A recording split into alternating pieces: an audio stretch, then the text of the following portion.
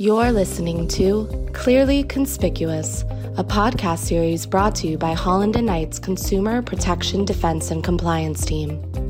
Here at Holland & Knight, we have the working knowledge of how federal and state agencies operate and how courts address consumer protection issues. Consumer protection laws and regulations impact every dimension of business. Aggressive federal and state agencies are getting the attention of senior executives who are concerned about risk management, compliance challenges, and high-profile governmental inquiries.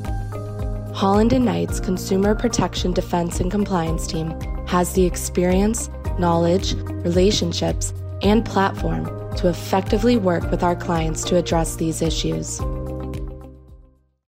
Good day and welcome to another podcast of Clearly Conspicuous. It's a privilege to be with you today as always.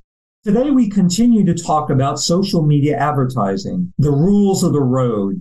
In this session, we're going to focus on what we heard straight from the FTC in terms of a conversation that my law partner, DeMorris Cohen, and I had with Michael Ostheimer, who's a senior attorney in the FTC's Division of Advertising Practices. Let's once again look at the claims involving Made in the USA. And this was of interest to Mr. Ostheimer, so that's why I'm raising this issue again, even though it was the subject of a previous podcast. But here's what Michael was telling us. The FTC has increasingly prosecuted more deceptive USA origin claims under Section 5 of the FTC Act since the start of the COVID-19 pandemic than in the previous decade. This uptake in administrative enforcement increases the cost of compliance surrounding Made in the USA claims, and companies should take notice regarding any origin claims they intend to make. Companies should expect consequences for deceptive Made in the USA claims as revealed in the FTC's action against battery. In 2021, the FTC adopted the Made in the USA labeling rule, which codifies and clarifies the FTC's long-standing position and guidance on U.S. origin claims. The rule establishes the FTC's ability to pursue potentially strict punishments for those who violate the rule's mandates related to product labeling. The FTC has educational materials and set up an email where brands may inquire about compliance. This includes compliance with all or virtually all standard for Made in the USA claim. Now let's take a look at dark posting and dark patterns. The FTC discourages the use of dark patterns or those deceptive and misleading user interfaces that trick users into acting or clicking, that cause users to make unintended and potentially harmful selections.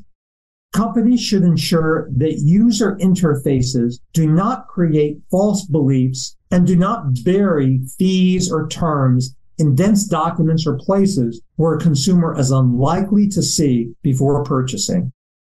The FTC has brought several enforcement actions against companies engaged in harmful dark patterns and dark posting, including those regarding the following: disguised ads that appear to be independent contact, comparison shopping sites that are actually ranked on compensation and countdown timers that create a false sense of urgency. The FTC sued F&Ans for sending unsolicited emails to consumers that included from lines that falsely claimed that they were coming from various news organizations. Additional links in the email sent to the consumers to websites pitching F&Ads work-from-home schemes. Also, difficulty in canceling subscriptions or recurring charges, including those made without consent. The FTC sued ABC Mouse, claiming that it was extremely difficult to cancel free trials and subscription plans despite promising easy cancellation. Or burying key terms in junk fees, including fees that are hidden or obscured through burying junk fees or material terms in money from manufacturers in exchange for higher rankings on the brand's website. So now what about consumer reviews? Consumer reviews are essential but come with their own set of obligations. It is important for marketers to understand what is required when a brand induces consumers to leave reviews, including material disclosures and giving consumers the ability to leave accurate, truthful, and non-deceptive reviews. Also, there is a question of whether brands are required to perform some diligence to determine that a review is from a consumer who actually purchased the products or verified purchaser reviews. While this point is subject to debate, there remains an obligation on brands to cure any reviews that are not accurate, truthful, and non-deceptive.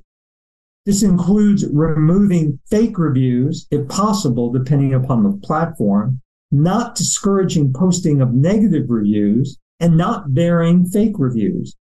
Consumers should be able to trust and rely upon brand reviews to make informed decisions. And now, what about employee reviews? As with consumer reviews, employee reviews are also subject to regulation and must comply with the general notion that they are accurate, truthful, and non-deceptive. In addition, it may not be adequate to merely state staff review before an employee's review. A more fulsome disclosure is likely required. Failure to do so may subject the company to liability according to the FTC's Alzheimer. Specifically relating to social media posting, hashtags such as employee and my employer may be sufficient under certain circumstances, but brands are reminded that certain trendy marketing campaigns using employees may be disfavored by the FTC if the consumer is unable to immediately ascertain that the marketing communications are being delivered by an employee of the company. Brands may also not pay or solicit their employees to leave misleading, deceptive, fake, or untruthful reviews. The FTC has recently enforced and received hefty monetary relief against several companies whose employees were instructed to leave fake reviews for the brand's products. Brands cannot censor less than favorable reviews. That's the bottom line. It's the law as outlined in the Consumer Review Fairness Act. Then there's the issue of user-generated content. When a user simply likes or loves a product for what it is, there is no need for that user or the brand to disclose the connection when that user truthfully and genuinely posts or comments on the product. If the review is organic and not incentivized, then there's nothing that needs to be disclosed. Then there are promotional devices. Brands must carefully manage their promotional devices in social media, such as sweepstakes and contests. Promotional devices are useful tools to engage consumers and trigger clicks, but brands are reminded that information disseminated related to the promotional device must be accurate, truthful, and non-deceptive. And viewers should know that a post, for example, will enter the viewer into a sweepstakes by stating that brand A's sweepstakes are similar. In addition, state law also provides various requirements for promotional devices, including registration, depending upon the approximate value of the price to be awarded, or the frequency with which a brand is conducting such promotional devices. In addition, best practices dictate that the preparation of official rules and other documents to inform consumers of the material terms of the promotional device, including method of entry, promotional period, and applicable limitations. Lastly, social media platforms have their own requirements relating to the use of their platforms to promote promotional devices, including specific disclosures. Now let's just take a 30,000-foot perspective and talk about FTC enforcement.